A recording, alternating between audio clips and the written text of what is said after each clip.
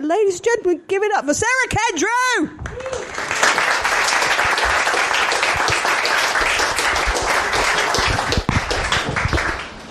So is this is working? Yep.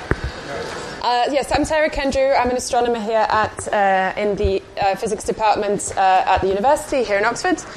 And I'm going to talk to you today about the James Webb Space Telescope, which is a project that I've been working on for a number of years.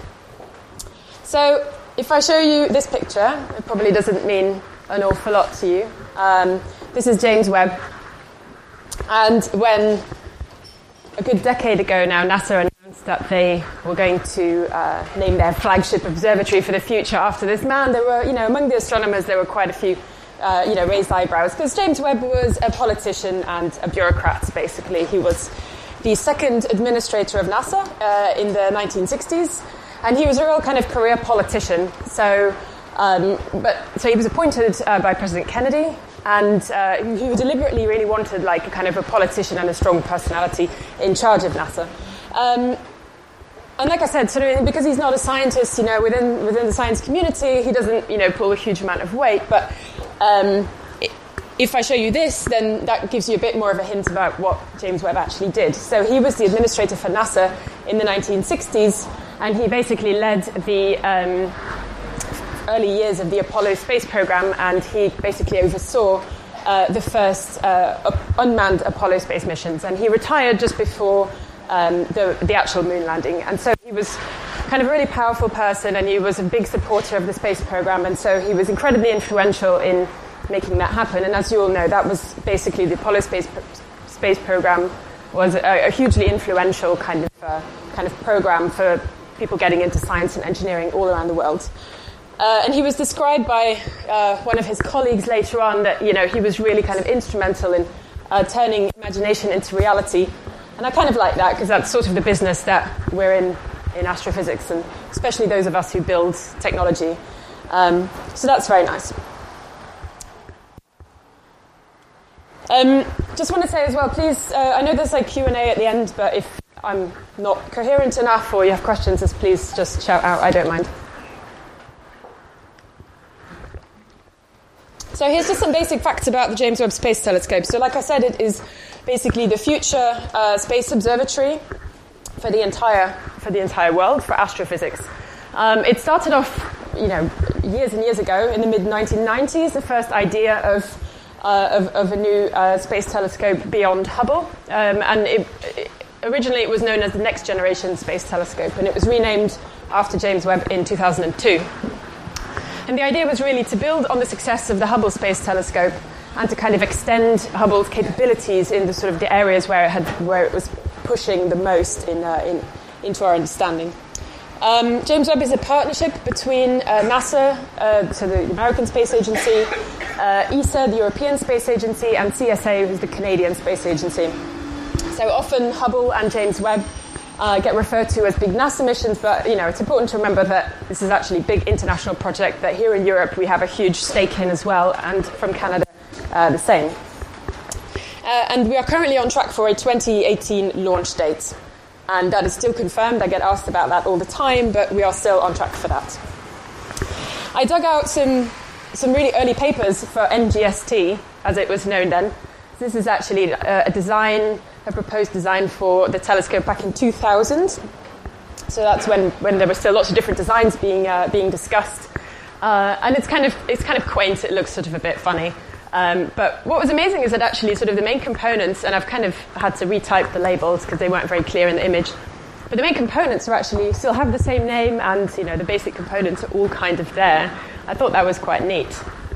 But of course, the design has evolved a huge deal since then. And so the telescope will, in the end, look like this. And a lot of these components already exist, and we already have lots of hardware.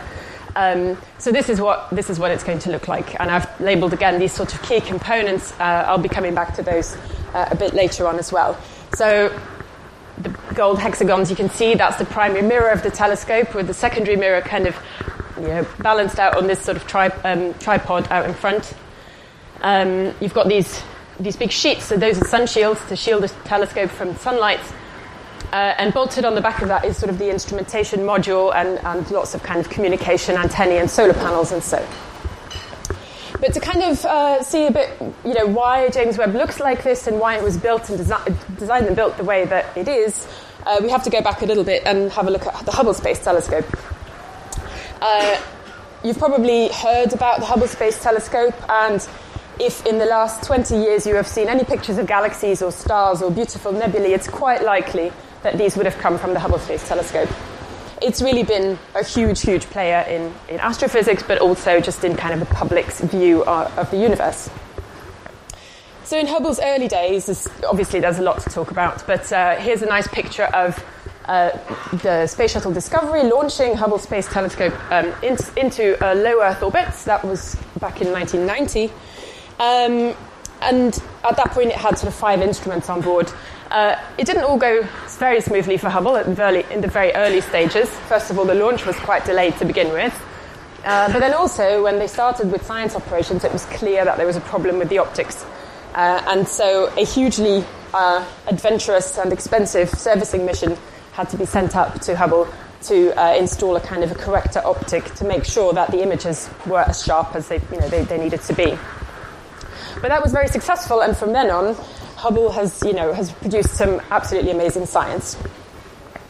Some of the highlights, just wanted to talk about some of the highlights of Hubble science. This is one of the best known and most spectacular images of Hubble. Actually, there's a series of 3 of them.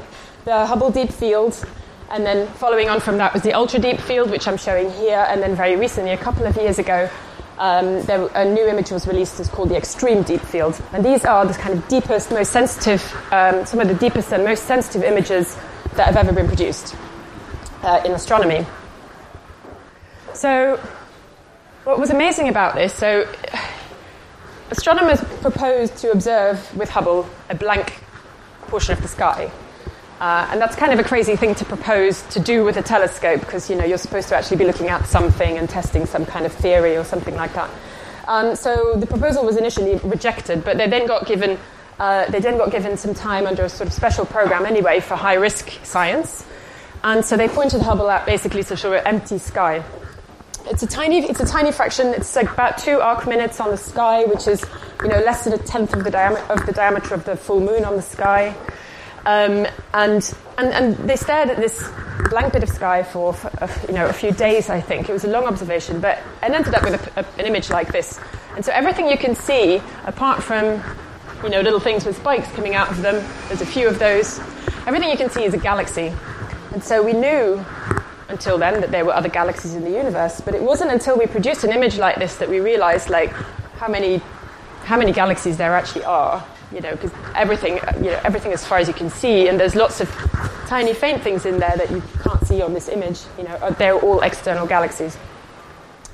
So this was really like a massive step forward for our understanding of, for not just how many galaxies there are in the universe, but also all their different shapes and sizes, lots of different properties, like a huge range of different sort of properties and characteristics, and this really kind of accelerated the whole field of galaxy evolution studies, which is now, dominates astrophysics research, really. It's a hugely important field, and Hubble was completely instrumental in sort of making that happen, really. Another really important area of science of the past decades is the study of planets outside of our own solar system. So for Hubble, this is, actually a very new sort of field, because the first kind of confirmed detection of a planet around a sun-like star only happened in 1995. So, a good few years after the launch of Hubble. So this was not something that people really had in mind when they built Hubble. But ever since we had these first discoveries, and first there was a small trickle of exoplanet discoveries, and then once people realized how to find these things, there was sort of floodgates, and now we know there are thousands of them, and probably even millions. One of the fantastic things that we were able to do with Hubble is actually get sort of direct images of some of these planets. So most of the detection techniques that we still have today are very indirect. You find the signature of an extrasolar planet in the light from the parent star. To get an actual image of the planet, like you can see here. So these are observations taken 2 years apart of a star. This is Fomalhaut, which is, you know, a relatively nearby star. It's about 25 parsecs away. So you can actually see that this has sort of moved along an orbit.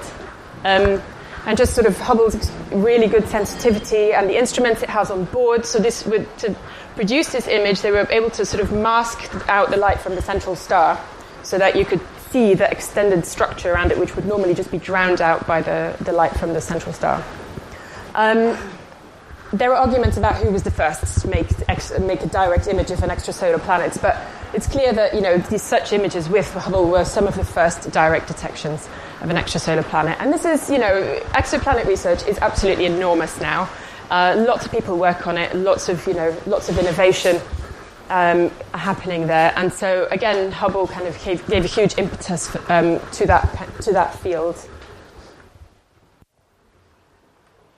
But it's not just those two fields. There are lots of other things. You've seen some of these images, sort of, you know, there's the Orion Nebula, studying nearby galaxies. Over on that side, these are the antennae. These are two galaxies in the process of merging. We also have, you know, so beautiful images of the solar system. So Hubble's really kind of pushed the boundaries of astrophysics over the entire field. But, you know, it's been up there for about 25 years almost now. So because Hubble was in a low Earth orbit, there have been servicing missions, and a few years ago we had the last of these servicing missions, SM4, which, you know, was pushed through before the space shuttle was kind of finally retired. SM4, the servicing mission, was fantastic because it was, you know, in the age of the internet. You could basically watch it live on the internet. And I know I and many of my colleagues basically did that, just sat there during the day and watched these things happening live. So these servicing missions have given Hubble a fantastic lifetime, but, you know, it's not going to go for another decade. In a few years' time, Hubble will start failing and it won't be repaired anymore. So it's really time to kind of start thinking about the future. So it's time to start thinking about the James Webb Space Telescope,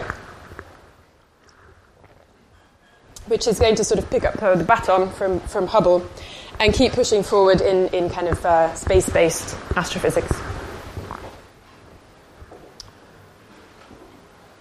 So here's just a couple of key figures. So I've mentioned a few of these before. So it's planned for launch in 2018, so it's still a few years away, but it's amazing how close that actually is when you're working on something for several decades. The primary mirror is 6.5 meters in diameter. So that's, if you look at the collecting area that such a mirror has compared to Hubble, Hubble had a primary mirror of about 2.5 meters. So that, in terms of collecting area, that's about a factor of 6 bigger. So that's a lot more light that's being caught by the telescope. Big difference with Hubble is that it's optimized for infrared astronomy, whereas Hubble did a lot of ultraviolet and optical astronomy. And I'll talk a bit more about that, about why that was done and, you know, what the advantages of that are. James Webb is also not getting put in an Earth orbit. It's going out to a point called L2, which is the second Lagrangian point, and I'll come back to that in a little bit as well to explain why that was done. This telescope will be sort of passively cooled to quite low temperatures, which is very important for the infrared. The total cost of the telescope is about $8 billion, and the mission lifetime is 5 to 10 years. So this is, you know, just to emphasize, this is the most expensive project in astrophysics ever, both, I think, in terms of sort of scope and as well as money. So here's another nice overview. I showed this before. So yeah, I already showed you sort of the key components. You see the primary mirror is there with the secondary mirror. The sun shields will kind of form, you know, sit between the sun and the telescope to shield it from the light so that it's, you know, keep its kind of sensitivity to these faint astrophysical sources we're interested in. And then kind of on the back of it is the module that all the instruments are bolted onto, plus the whole sort of support hardware, obviously. This telescope is far too big to fit into a rocket, so it will be launched on an Ariane 5 from Kourou in French Guyana. by the European Space Agency. But of course it doesn't fit into an Ariane 5 like that. So the telescope will be deployed in space, which is terrifying. There is a video here. It's sort of sped up. Let me see if this plays. But it should give you an idea. So this is how it is going to be, like, sort of completely folded into the launch vehicle. Oh, no. This does work.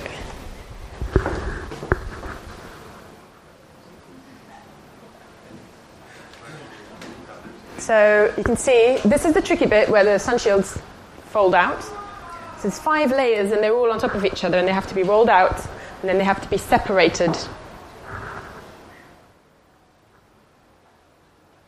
And it's about the size of a tennis court and it's, I don't know, it's like a millimetre. It's not even a millimetre thick. It's sort of these very thin films. And then the secondary mirror folds out. I'm going to show that again. It speeds up a bit at the end. So then, at the end you see the mirror kind of folds out. This arm that holds the secondary mirror will pop out as well to put everything in place. The mirror is made of gold-coated beryllium and it's like extremely lightweight.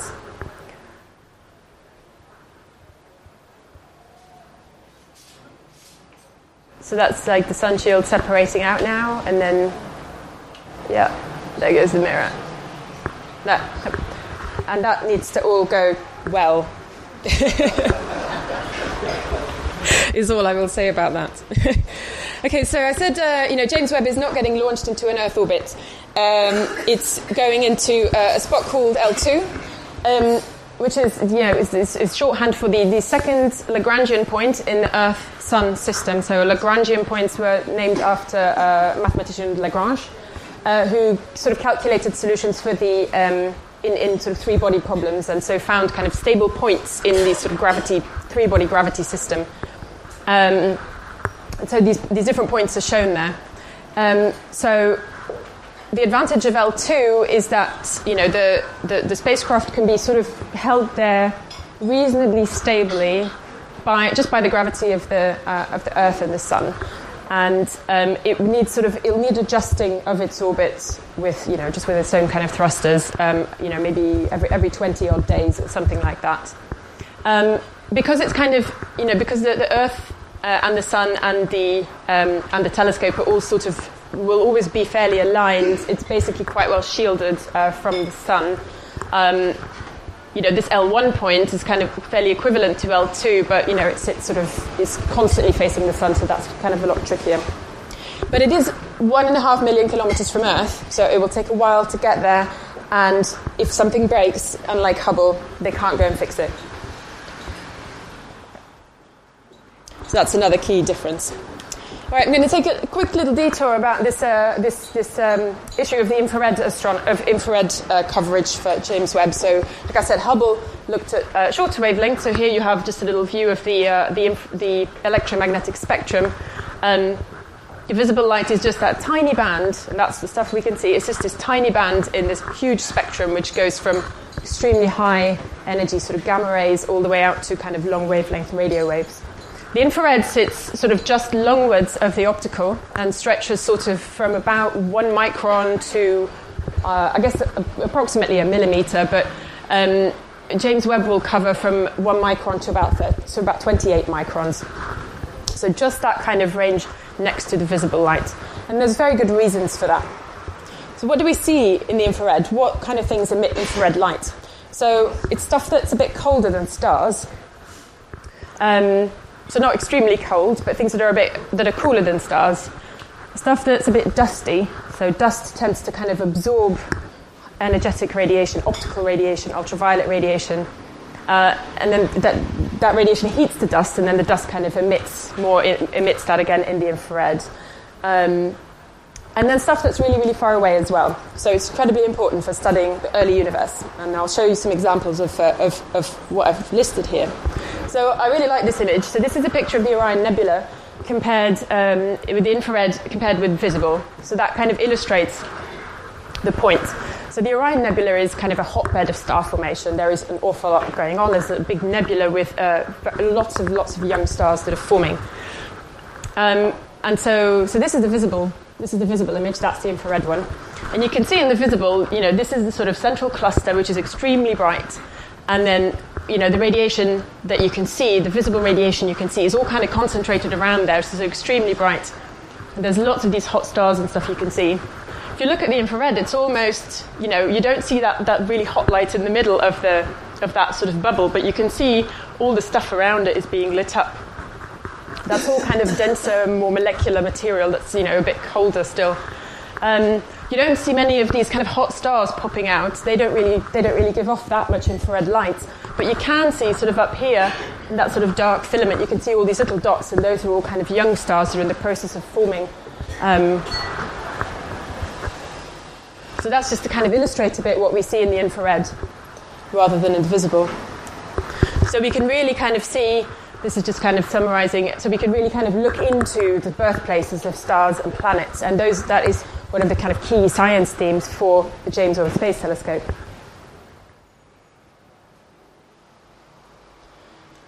This new field, relatively new field, of the study of extrasolar planets. So we've gone now from detecting that they're actually there, and then we've also kind of directly been able to detect some of them. And the next step, what people are really working on now, is actually being able to study their atmospheres. And we want to actually know what's going on these planets and know what the temperatures are, and see what kind of molecules they have in their atmosphere. And, eventually, we want to kind of see if we can find signatures of life on any of these planets. And again, the infrared is an incredibly good wavelength range to look at that, because it's a lot of, basically, when you look at the planet, so when it's going in front of the starlight is being filtered through the atmosphere, and so you can see what kind of molecules are in the atmosphere just from what is being absorbed from that starlight as it passes through the atmosphere of the planet. People are already doing that today, and it's kind of amazing that that's even possible. But with James Webb, we're going to be able to do that really well. Another important area is the high redshift universe. So it's looking at the very early universe. So the universe around us is expanding, and everything, all these distant galaxies that we can see, are all receding away from us. Again, that's something that we've learned a lot about in the last sort of 20 years, or actually much longer than 20 years, 100 years. And so the further away things are, the faster they're also receding from us. And the effect that has on the light that we see is that the light gets stretched as seen by us, and that's the effect called redshift. So the light that's given off by the stars in all these distant galaxies, which is basically kind of the visible light, like the stars we can see in our own galaxy, that, because these wavelengths get stretched, that light gets pushed into the infrared. And Hubble has made huge advances in that. So here, I'll just put up the picture again of the ultra deep field. It's got sort of some labelings in there of galaxies of extremely high redshift that have been found in this image. And Hubble has really kind of sort of made huge advances in that. You can see sort of at the top, it's incredibly noisy, these sorts of images. So a lot of these detections are fairly tentative. But just the fact that, we've been able to find these galaxies, at redshift of sort of 8.5, and we have, almost sort of 10 candidate galaxies at that distance just from this image. The universe was sort of less than 10% of its current age, which was pretty amazing. But we're sort of at the limit now where Hubble's cameras don't go further into the infrared, so we can't detect the light from galaxies in any earlier universe anymore. So that's specifically why James Webb was sort of designed to be infrared optimized, that we can keep pushing further and further back into the early universe to find these very, very early galaxies. This is just a beautiful plot that gets shown a lot. Kind of demonstrates a bit the history of the universe. So right over there we have the Big Bang, and then around about here, sort of 400 million years ago, is when the first stars and galaxies started to form, and we've gotten really close to seeing some of these first galaxies with Hubble, but we really need James Webb which is going to be more sensitive and more infrared sensitive, especially to kind of really find these first galaxies and then learn what they looked like and how they evolved to the galaxies that we see today in our local universe. So that's kind of really amazing science with James Webb.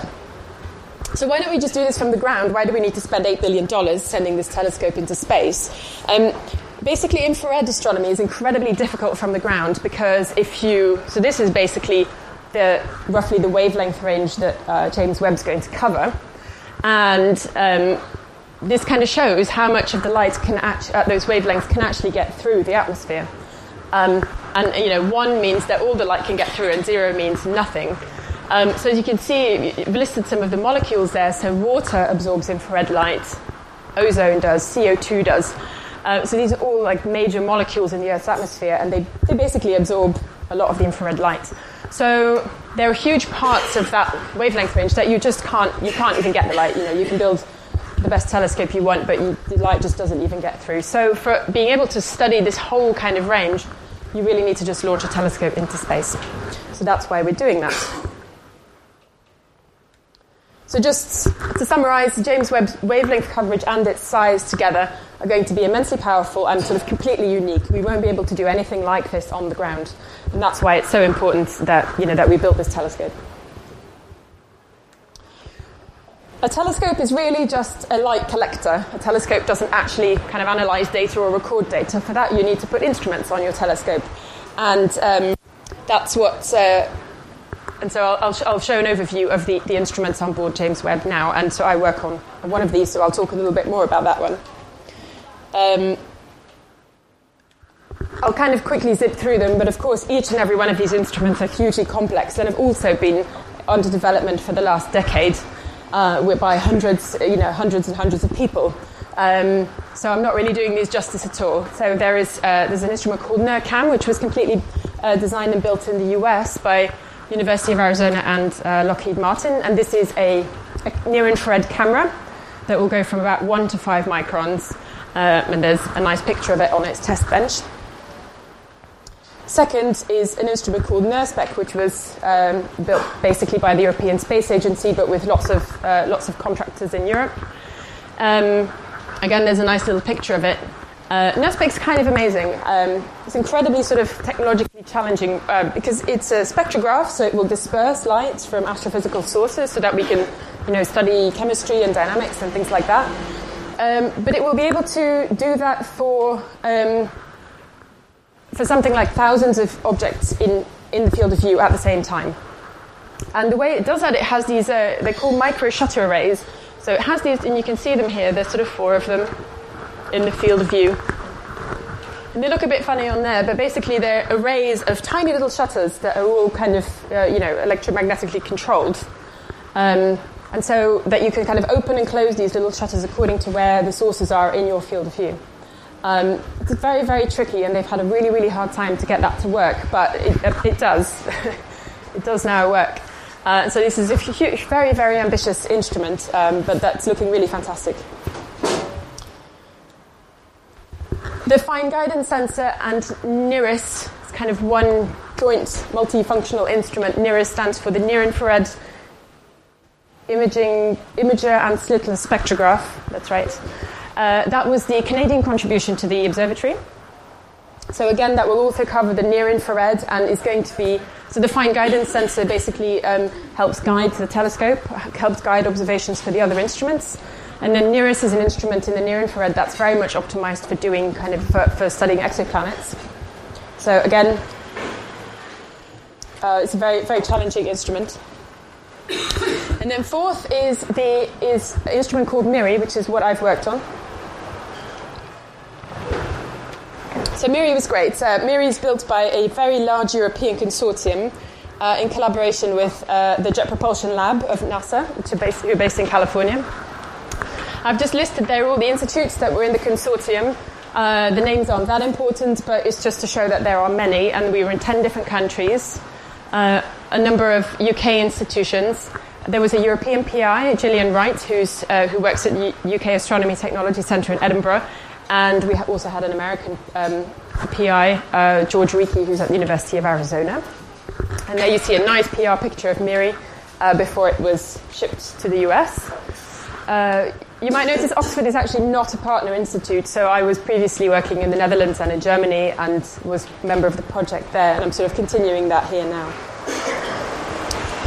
Some of the basics of MIRI.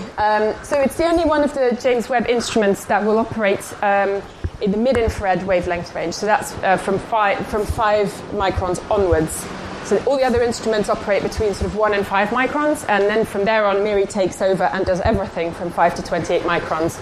So it has many modes of operation. So a lot of these kind of modes that NIRCam and NIRSpec do a little bit of, MIRI does them all. So it's quite a complex instrument. It's got lots of different functionality. We have a regular kind of imaging camera. We also have a very simple slit spectrograph, so just for taking spectra of sort of one single object, very simple. We have what's called coronagraphs in the imager, which is basically masks that can mask out the light from a central star to study structures around stars or exoplanets around stars and things like that.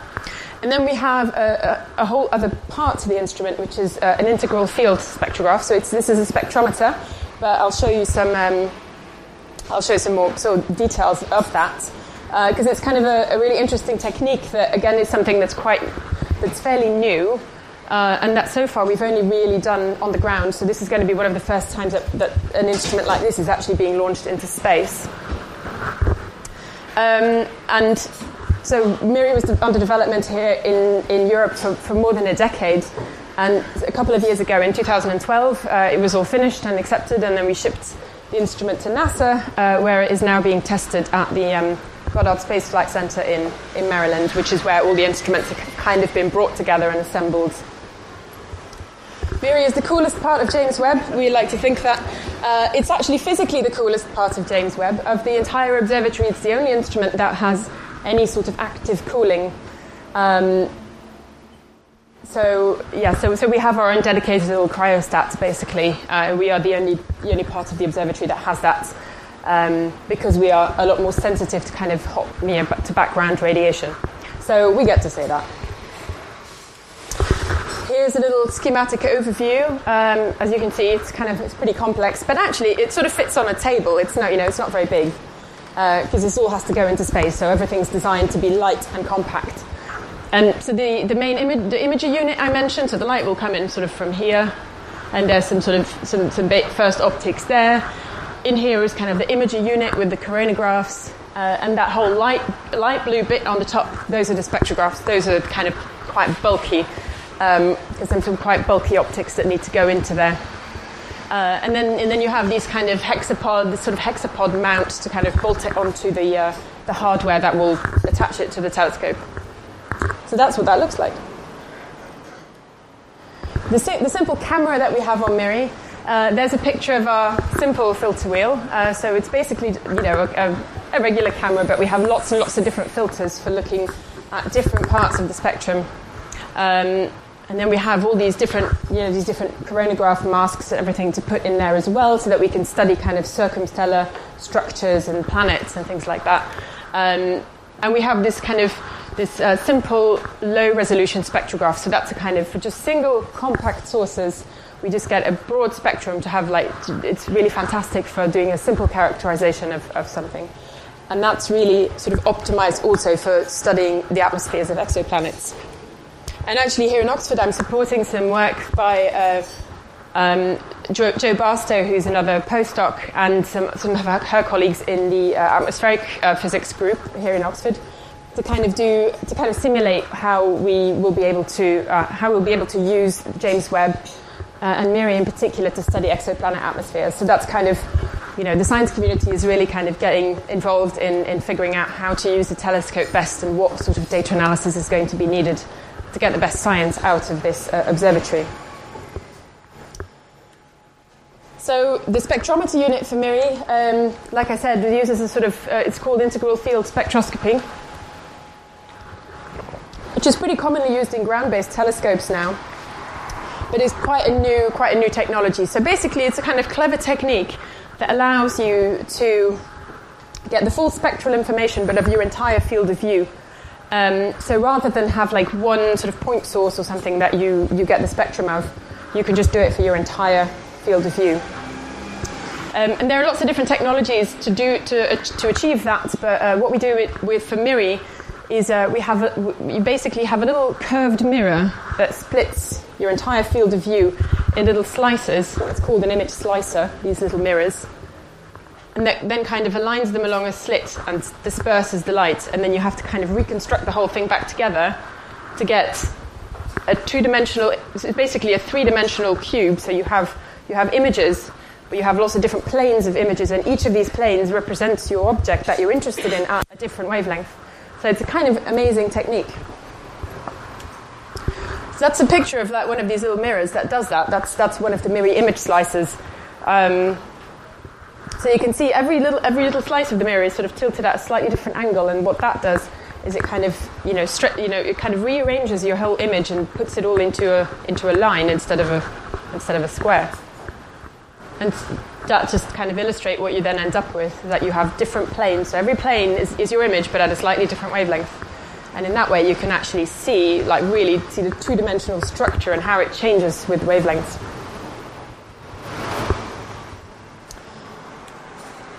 So how's MIRI going? What have we been doing with this instrument? So it's been under development for a really long time. It was all assembled here in the UK actually, so it was very much a kind of, within Europe the UK played a huge big role in it, and a lot of the work was done down the road here at the Rutherford Appleton Lab in Didcot. That's where the instrument was assembled, and where we had test campaigns, first of test models, and then also of our flight model. And we had a huge long test campaign on the final flight model in 2011, which was then followed by lots and lots of analysis by all of us in the team. And we had a big review at the European Space Agency who went over all our results and all our design documents and things like that to actually kind of officially accept it from our consortium. And after that, we actually had sort of a big celebration and a ceremony in London where the instrument was officially handed over to NASA.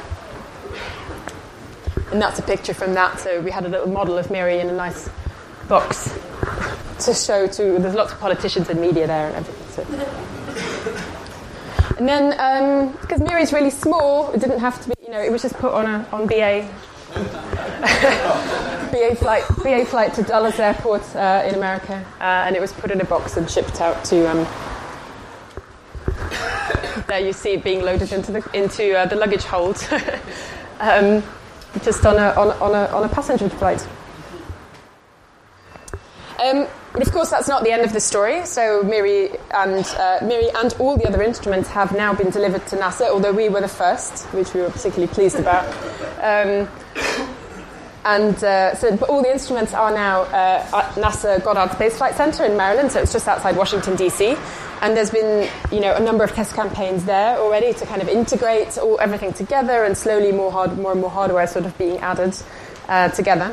And so we've just finished a big test campaign there now, just since last week. So I spent a few weeks there in the summer. This is the big vacuum chamber that all this hardware was being kept in during the testing.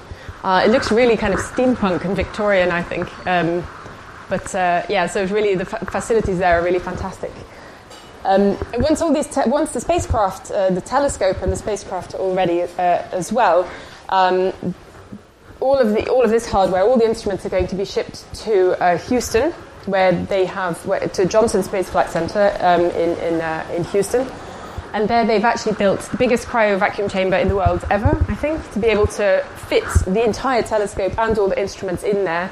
I should have put a picture of that in there. It's really, really impressive. And NASA have an amazing array of images and videos on their webpage, but they're not all kind of embeddable in the presentation. Okay, so I think I've said all of this. Yeah, so it's going to be a completely amazing facility for astronomy, and people, it's quite exciting because we're now getting quite close to the launch dates, and so the science community is kind of really starting to think about what science programs and what observations we're going to be able to do with James Webb, and it's really going to benefit all of astrophysics. And we're really excited because Hubble has made such a huge big difference to science, but also not just to the science community, but also just in terms of inspiring the public and like producing these amazing images and things like that. And we're all really looking forward to doing the same with the James Webb Space Telescope. And it's a huge feat of engineering and international collaboration. I mean, it is an enormous project, and thousands of people have worked on it. I remember once I was at a big conference, and I had a gap of a few hours. I didn't have any talks to go to, and so I was looking at the program, and there was a session on James Webb. So I thought, like, oh yeah, I'll go to that because there'll be people I know, and they'll be talking about something that I know about. And I went into this room, and there were about 250 people in this room probably, and I didn't recognize any of the words on the screen. And I didn't know a single person in this room. And then suddenly I realized, like, well, okay, it's an $8 billion project. You know, that's what that feels like. I guess every single person is just a teeny tiny little part of this enormous big thing. So there has been criticism of the project. You know, it's a bit over budget and it's delayed. Yes, it's a lot over budget, but you know, it's fantastic, and it's going to make, you know, a huge difference to all of us. And I'll just leave it there. Thanks.